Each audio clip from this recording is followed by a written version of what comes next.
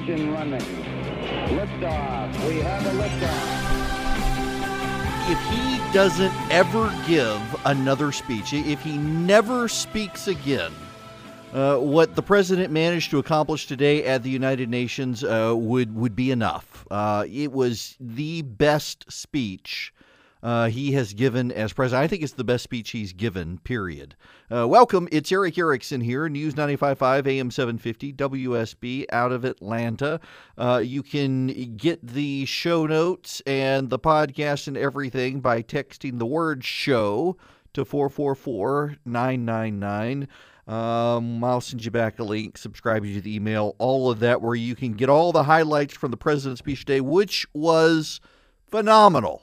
It really was phenomenal. We will get to the Georgia Tech situation here in a little bit and the latest on gas. I got to tell you, though, so I'm driving up to the studio to be on with Scott Slade this morning. Traffic is a nightmare the whole way up here. Luckily, was in the car and didn't miss a friend of mine from the White House calling to give me a preview of the speech. And it's very interesting to hear how the White House, in advance of the speech, wanted the speech to be seen and how the speech is being seen. And one of the core points is that liberals are outraged by what the president said about North Korea. I think that's clip one, if we can play that. The United States has great strength and patience, but if it is forced to defend itself or its allies, we will have no choice but to totally destroy North Korea. Rocket Man is on a suicide mission for himself and for his regime. The United States is ready, willing, and able, but hopefully this will not be necessary. That's what the United Nations is all about. That's what the United Nations is for. Yes. Let's see how they do. Yes. I mean, there is not a word of that is false. There's not. If we have to, we will destroy North Korea. We have the means to destroy North Korea. Rocket Man is on a suicide mission. I'm willing to say, I don't bet, but I'm willing to say, I'm willing to believe, I'm willing to state that his Rocket Man is on a suicide mission line is going to play as well with the foreign policy elitists as Ronald Reagan's Evil Empire statement did, and that Donald Trump, like Ronald Reagan, will get the last laugh on those foreign policy elitists. It is that big of a deal. And it was a great line. It was a great moment. And it was a great reminder that the United States has the capacity to wipe out North Korea, but is willing to work with the international community and the United Nations, whose purpose is to prevent the destruction of other countries through war, and see how they do.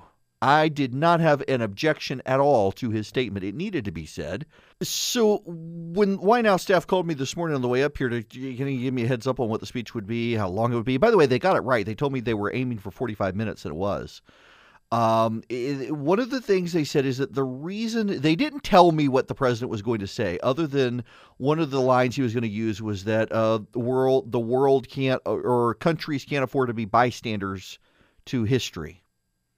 They have to play an active role in it. That I was told he was going to be blunt and bombastic on North Korea because the president wants to wake up the world community to what's happening and to make it clear that what North Korea is doing can't be considered acceptable, and to note the fact that the United Nations itself really isn't doing anything. If you will recall, there's still a state of active war in Korea. There was never a peace treaty signed.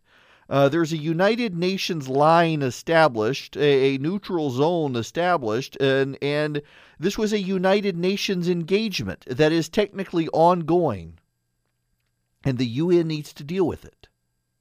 What the president also did, and in fact, I think this is clip 6 in that, if we can load this, he defined what he meant by his America First policy. Let's play this. I was elected not to take power, but to give power to the American people where it belongs.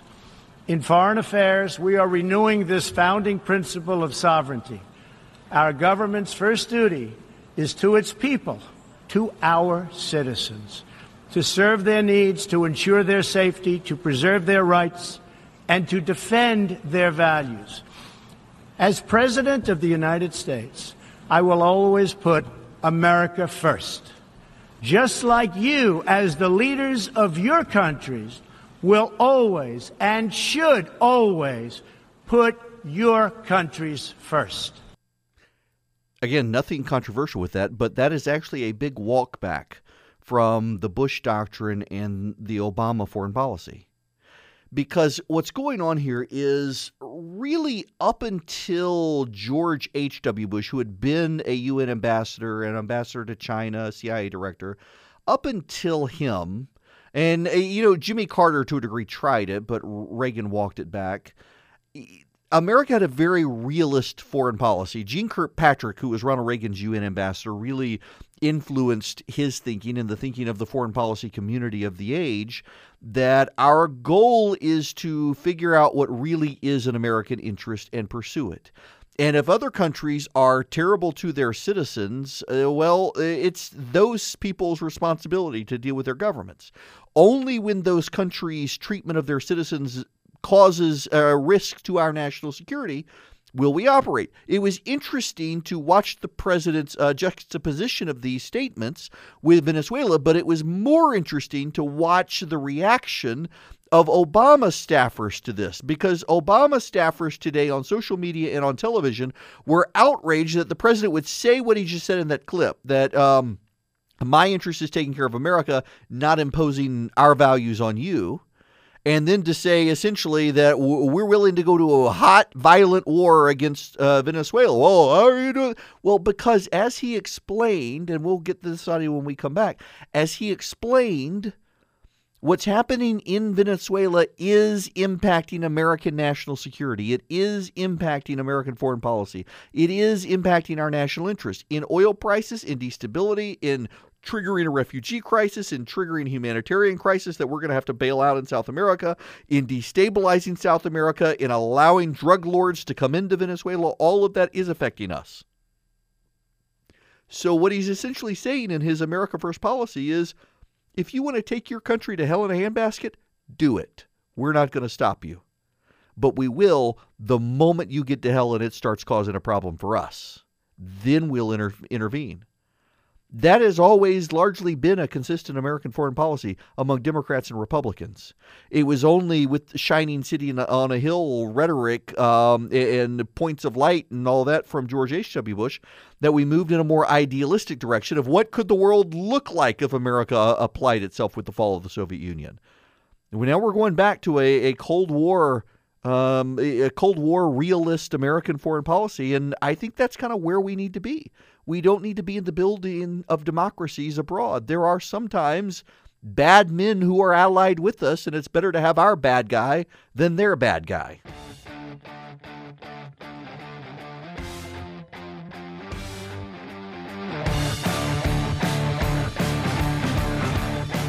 Opening up the phone lines now, 404-872-0750, 1-800-WSB-TALK. And again, we'll get to the Georgia Tech situation here in a little while. But first, we gotta go through the president's speech.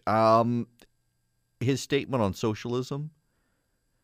In the Bartlett's Book of Quotations for this president, that will be there 100 years from now. That statement. Let's play clip 3. The problem in Venezuela is not that socialism has been poorly implemented, but that socialism has been faithfully implemented.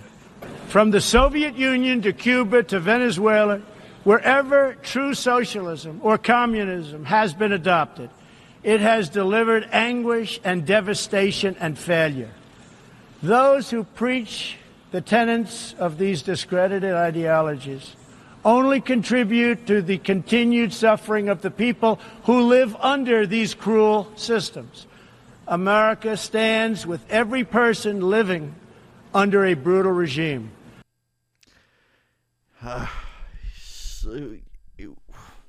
It got cut out of there, and it's worth playing by itself. We don't have the sound clip though, but you could hear the awkward laughter in the crowd when he says it's socialism being implemented as designed in Venezuela.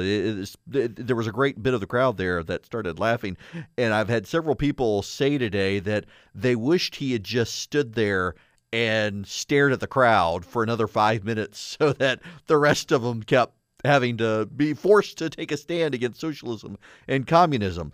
What was so interesting about it, though, is North Korea boycotted the president's speech, wouldn't show up. The North Korean delegation wouldn't show up. The Venezuela delegation, they sat through the whole thing. Now, what's so interesting is the Democratic reaction to the president's statements. You know, Dianne Feinstein and others are blasting Donald Trump for saying that we could destroy North Korea. Barack Obama said the same thing just 2 years ago, almost word for word.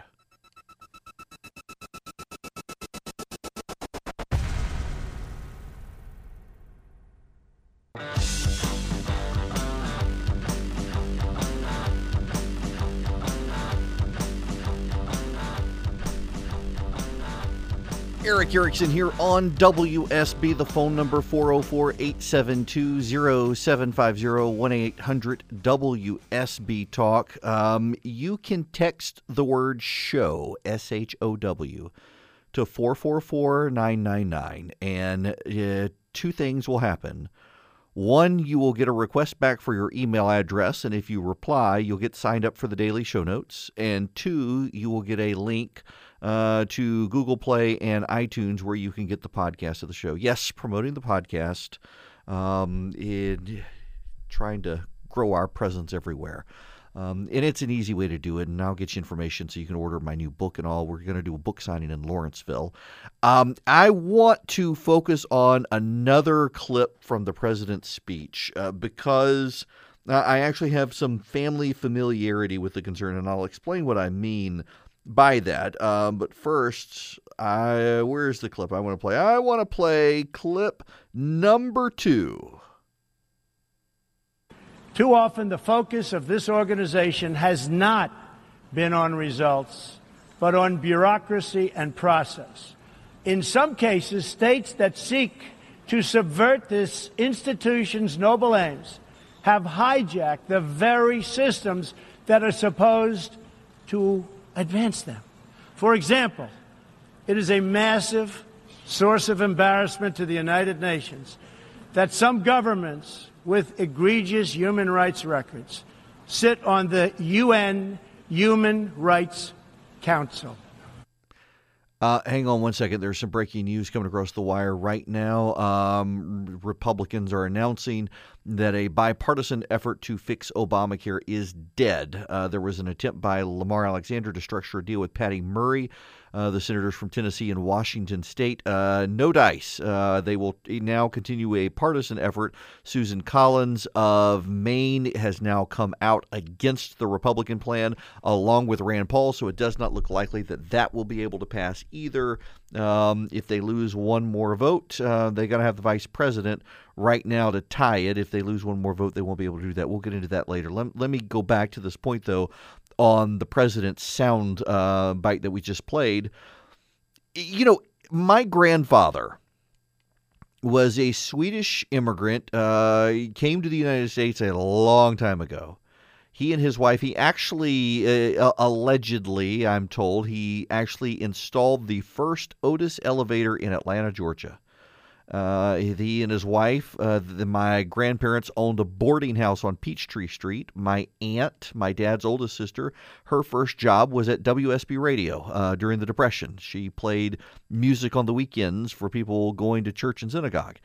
And he, my grandfather, hated the idea of the United Nations. In fact, my parents still have a letter he wrote, and I want to say he wrote it to the president. a copy of the letter, or he wrote it to the New York Times, and even it appeared in a newspaper somewhere at some point, where he blasted the idea of the United Nations. A group of corrupt despots getting together to plot out how they were going to deal with world problems. And his letter's been proven true with the Human Rights Commission of the UN, where all the world's despots get together with the worst human rights records and sit on the Human Rights Commission and attack Israel for its human rights record. The UN's got to be cleansed. It's got to be reformed. And part of what the president did today that was so good was that, taking on the UN directly. The president is a blunt object. A bull in a china shop, blunt object, whatever you want to use. Let's not dance around the fact that this president foregoes diplomatic ease. He does not. George W. Bush may have used the axis of evil line, but George W. Bush also was chummy and smiley and happy with all the world leaders. Was a nice guy, got along with them all. Barack Obama would go to the UN and have the soaring rhetoric and give these soaring speeches and make sure they understood that he knew the United States really wasn't as awesome as he thought it was. Wink, wink, nod, nod. It's just one of just like the rest of you, and we're no better than you. Here comes Donald Trump today, and he does we're one of 193 members, and yet essentially says, but we are better than you. We got a better constitution than you. We've got a democratic record better than you. We have taken more of the world leadership in the last 100 years than the rest of you. We have made the world a better place than the rest of you. But we're not going to impose our values on you unless you start screwing it up for us. He's a blunt object. And he used his bluntness for good purpose today. He made sure that world leaders understood that he is deadly serious about the North Korean situation and that he will act if they don't act together. If they don't fulfill the United Nations core purpose, he is going to act. And if they don't act, well, the United States is going to... By the way, have you heard about our plan? He intends to park ships off North Korea's coast and shoot down all of their missiles from here on out. That's the initial part of his plan. And from there, the President of the United States made it very, very clear that the UN needs to be reformed. And from there, he praised Russia and China for their help with North Korea. And from there, he criticized Russia and China for their expansionist tendencies, basically saying, look, we're not expansionists, but those guys are, and that's going to be a problem for all of us. This was a foreign policy of realism. It was a mature speech. And what's so interesting for me this evening, having digested the speech, having watched it, having molded, having written about it, having talked about it, is not what the president said, but that there are left-leaning leaders in the United States today and reporters on television who are supposedly objective, who this entire evening have been defending Iran and North Korea, our enemies who would do us harm, for the sole reason that Donald Trump called them out. Who's deranged, him or them?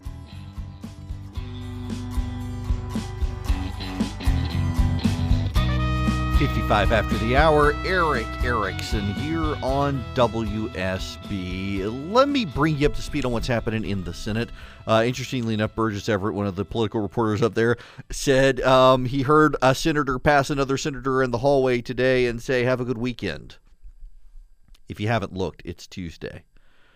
Yeah. But, if people are bemoaning that, I think that's a good thing.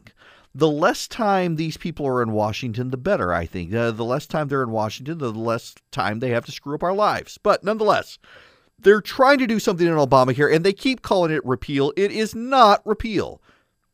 The Cassidy Graham legislation is not a repeal. It tweaks Obamacare. That the Republicans can't be honest with it tells you everything. But I got to tell you, Rand Paul is playing people. He really is. And I like the guy. But he was willing to get something to the floor of the Senate that he opposed, knowing it would die on the floor, one of the last pieces of legislation, but for Obamacare repeal. But this one, because it has a chance to pass, He's refusing to vote for it because if it goes to the floor, it might pass, and then Kentucky would have to restructure its healthcare exchanges. And that's all this bill does, is it restructures the healthcare exchanges and block grants Medicaid money to the states. That's it. It repeals the employer and individual mandate, too. That's about it. When we come back, the Georgia Tech shooting.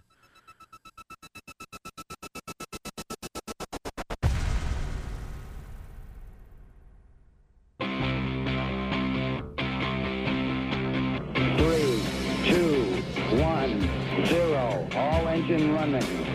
Liftoff. We have a liftoff.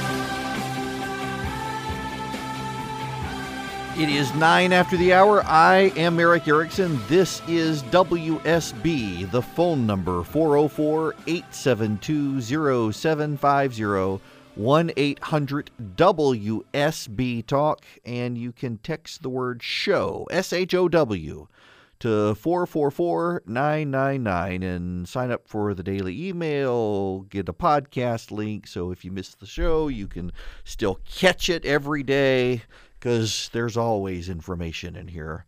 And we got to talk about the Georgia Tech situation. Honestly, my wife got mad at me last night over the situation because we were going to dinner last night. So our kids' school, once a month, declares a family fun, or once every quarter or so, declares a family fun night where they don't want parents who work at night to go to work. Take a day off, work if you can. The kids don't have homework, and they just want you to go spend time together. Well, we went out last night, went to dinner at the Locos, and then went to Dairy Queen, and then came home for a Galaga competition. I actually lost. I came in third, but then I won Super Mario Brothers. Yes, I did. I got all the way to level 7 before dying. But my wife, along the way, she had showed me the video from Saturday of Scott Schultz getting shot at Georgia Tech. I didn't put two and two together that it was the same thing. I didn't realize it was Tech. And she was just outraged that people were outraged that he got shot. And couldn't believe it. And I just didn't realize it was that situation. And then last night at 11, I started getting texts from people that there are riots at Tech and a police car being burned. There was a vigil that turned violent. Individuals who actually on their Facebook page claim to be members of the Church of Satan. Yes, such a thing exists. Claimed responsibility. Antifa members claim responsibility as well for the violence at Georgia Tech. It was not Georgia Tech students. What happened is very tragic, and I'm going to offend a lot of people in talking about it, and I don't mean to. But given the nature of the situation, I am going to offend a lot of people. I apologize in advance and want to make very clear it is not my intention to offend anyone. But we need some plain and simple truths. And as my friend Andrew Breitbart used to say, truth is truth. It is not mean. But there are truths here that need to be said about the situation. And one of the first truths is this was a suicide. And it was an intentional suicide, and it was an intentional suicide planned in such a way that it was to bring about a police officer causing the death. There's no way around it. Scott Schultz, called 911 and said there was a man on campus with a knife and possibly a gun, and gave the location. He wrote 3 suicide notes. He went outside when the police arrived with the knife and began advancing on police officers, yelling at them to shoot him, and one of them obliged. And the left is making the police officer the bad guy, when the police officer was set up by the individual who was killed to do just that. And the whole thing is more tragic because Scott Schultz has mental illness, has struggled with mental illness. And I'm not talking about the transgenderism issue, but actual mental illnesses other than that. And I want to get to that, and that's where the offense comes in, but where it's necessary to say some things. Now, last night, I deployed the breaking news alert system that we have now put up at theresurgent.com, and actually got emails from people thanking me last night. They were stuck on the connector last night with the tech situation. And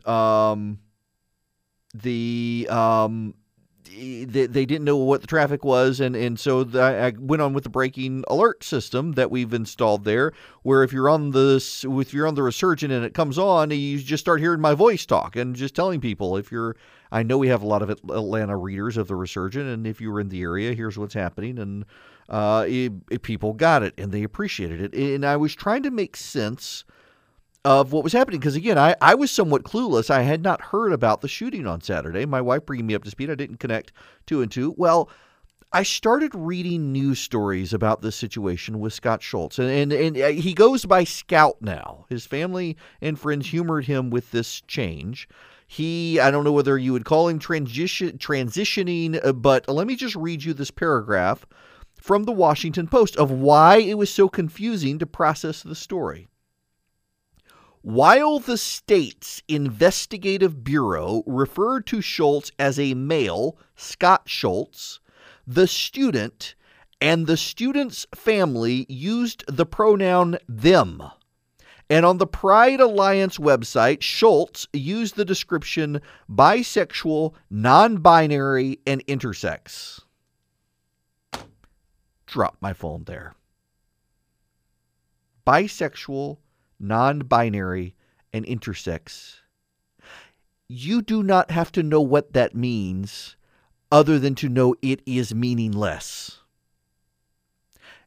It is really hard enough to write about a tragedy when the media and others are humoring someone on butchering the English language so that they can in some way feel good about themselves. And what we have in a situation like this was a mentally ill young man who, on top of having all of the mental illnesses we talk about, suffers from one no one wants to talk about but treat as normal and humor him. And there is no help in that situation. And the problem for Georgia Tech was that this young man headed their Pride Alliance and was an activist on campus. And in this day and age where police are wrong for everything and everybody hates police and they're to blame for everything, he decided to commit suicide and structure it in such a way that a police officer had to kill him. When you go after a police officer with a knife, and I don't care how big or small the knife is, you're going to get shot. And guess what? Police officers are trained to do when they shoot you. No, contrary to what you know-it-alls who only watch movies and have never, ever driven around with a police officer at night think, police officers are not trained to shoot you in the leg. They are not trained to shoot you in the hand. Nor are they trained to shoot the knife out of your hand. No, police officers are trained to kill you if they have to shoot you, because they only shoot you if you are a threat to them or others. And on Saturday night, the individual decided to become a threat to police to be shot. The police officers are not to blame here. And liberal outside agitators want to turn it into that. They want to turn it into a hate crime. This was a situation of mental illness. It is a tragedy. And it is a separate tragedy altogether that we're dealing with another mental illness that the politicized psychology departments of the world, the AMA, and everyone else wants to dance around and not talk about, even though it is mental illness as well. And reporters want to humor the people with these stories by butchering the English language and pronouns and talk about a single male as they and them in plural pronouns, as opposed to just telling us what happened. A tragedy happened. A mentally ill young man was shot and killed by a police officer in the line of duty as the mentally ill young man with a knife approached the police officers yelling, "Shoot me." And on the audio, you repeatedly hear the officers saying they don't want to. Just put the knife down, trying to talk to him, and he doesn't. And then what happens? Left-wing agitators who don't even go to Georgia Tech show up on campus and start burning police cars. Y'all, people are losing their minds. They are. Society is losing its collective mind. There is no reason to amplify tragedies, but there is no reason to attack the police with what happened at Georgia Tech. It was a tragedy in and of itself. It is a tragedy for the officer.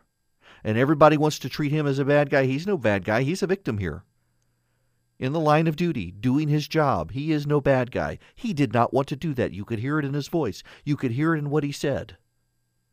But some people just want to stir the cultural disorder pot. And some people want to make the whole wide world turn upside down and watch it burn. And these people, believe it or not, actually brag about being members of the Church of Satan. Absolutely, positively insane.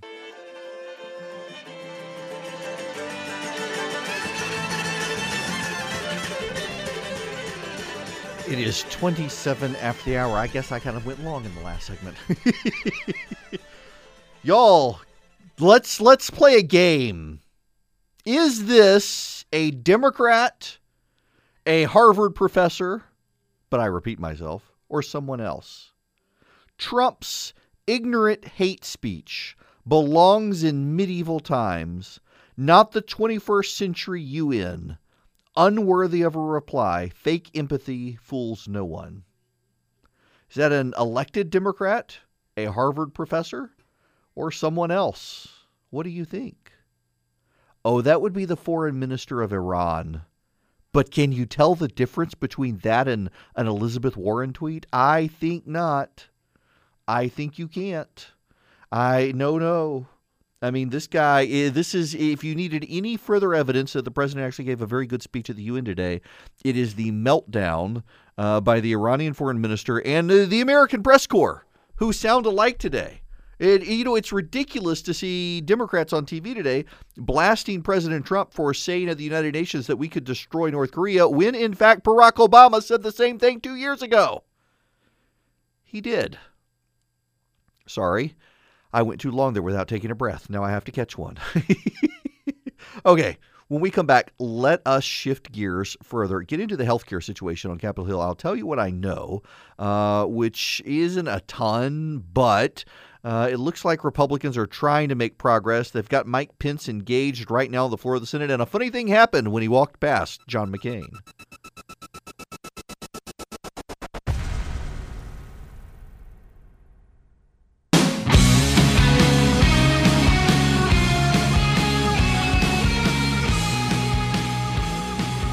.39 after the hour. Erick Erickson here, News 95.5, AM 750, WSB. The phone number 404-872-0750, 1-800-WSB Talk. You can text the word SHOW, SHOW, to 444-999 and get links to the podcast in Google and Apple, and sign up for the daily email, which we have revised, and now I know you're actually getting, unlike the other system we were using. Now, the Republicans in the Senate want to try another repeal effort of Obamacare, and let's be real clear up front that they're not actually repealing it.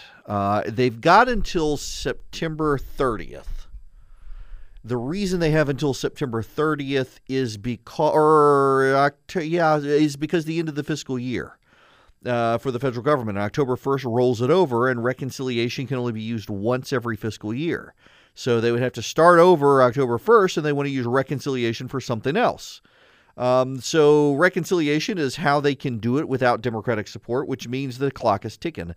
They've really only got another week and a half to get this done. Senators Lindsey Graham and, I forget his first name, Cassidy from Louisiana, they want to repeal Obamacare without actually repealing it. What they want to do is they want to block grant the Medicaid money to the states, get rid of the individual mandate and the employer mandate, and essentially let the states come up with 50 healthcare schemes of their own. Let federalism work. In other words, what they want to do is allow the federal government to cede money to the states and let the states then explore what works. And whatever works, and other states can steal the idea. If it fails, it fails.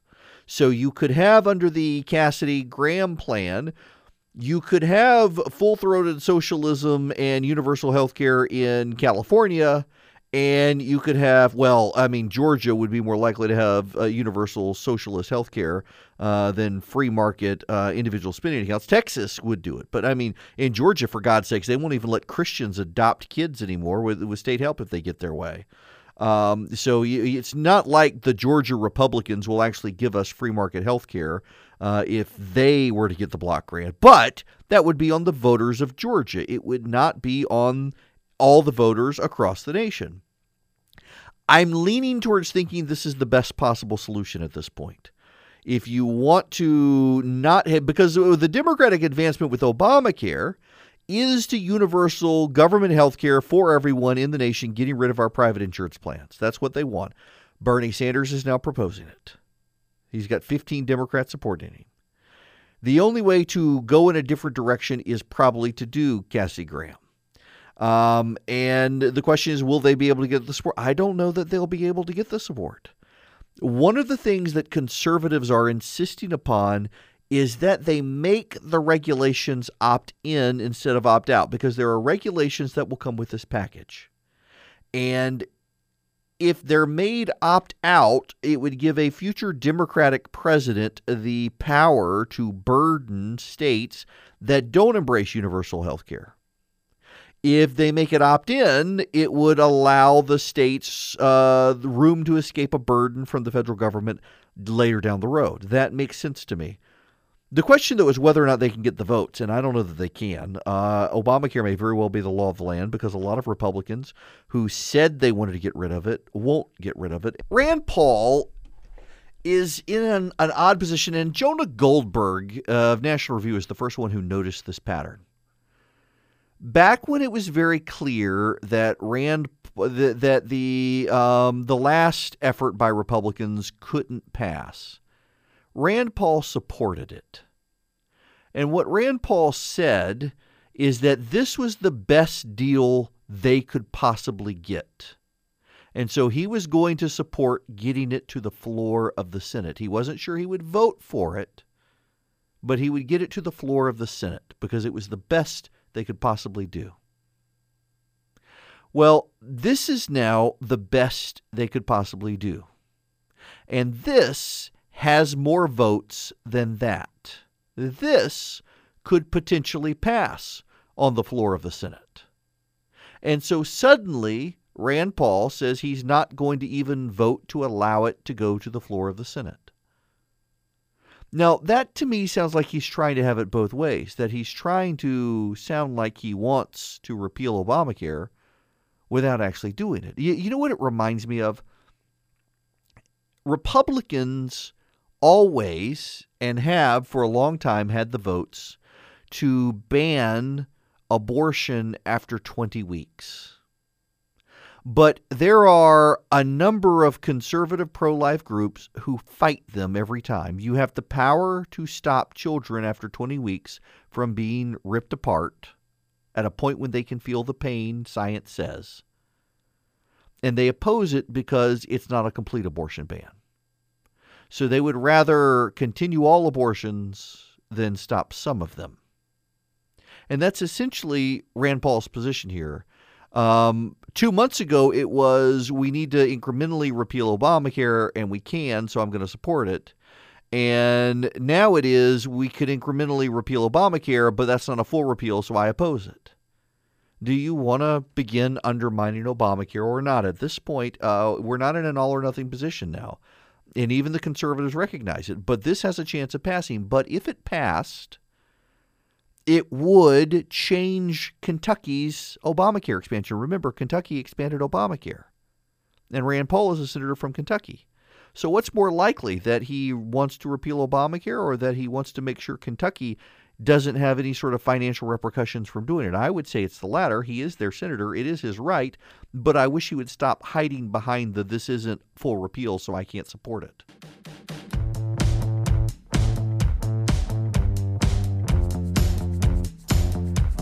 It's 55 after the hour. I'm going to make some of my conservative friends upset unintentionally.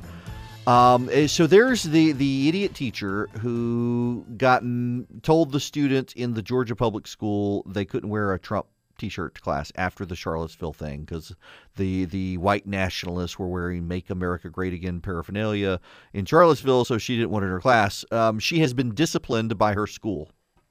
The students have been told that they are perfectly welcome to do that. And my buddy Michael Williams, and he is a friend running for governor, I read something that he's leading a protest or something or wants the teacher fired. Y'all, I got to tell you, I'm not down with leading protests to get teachers and people fired because they do something dumb in their job and they've been disciplined already by the employer and the kids have been told there will be no repercussions and what you did wasn't wrong. They dealt with the situation.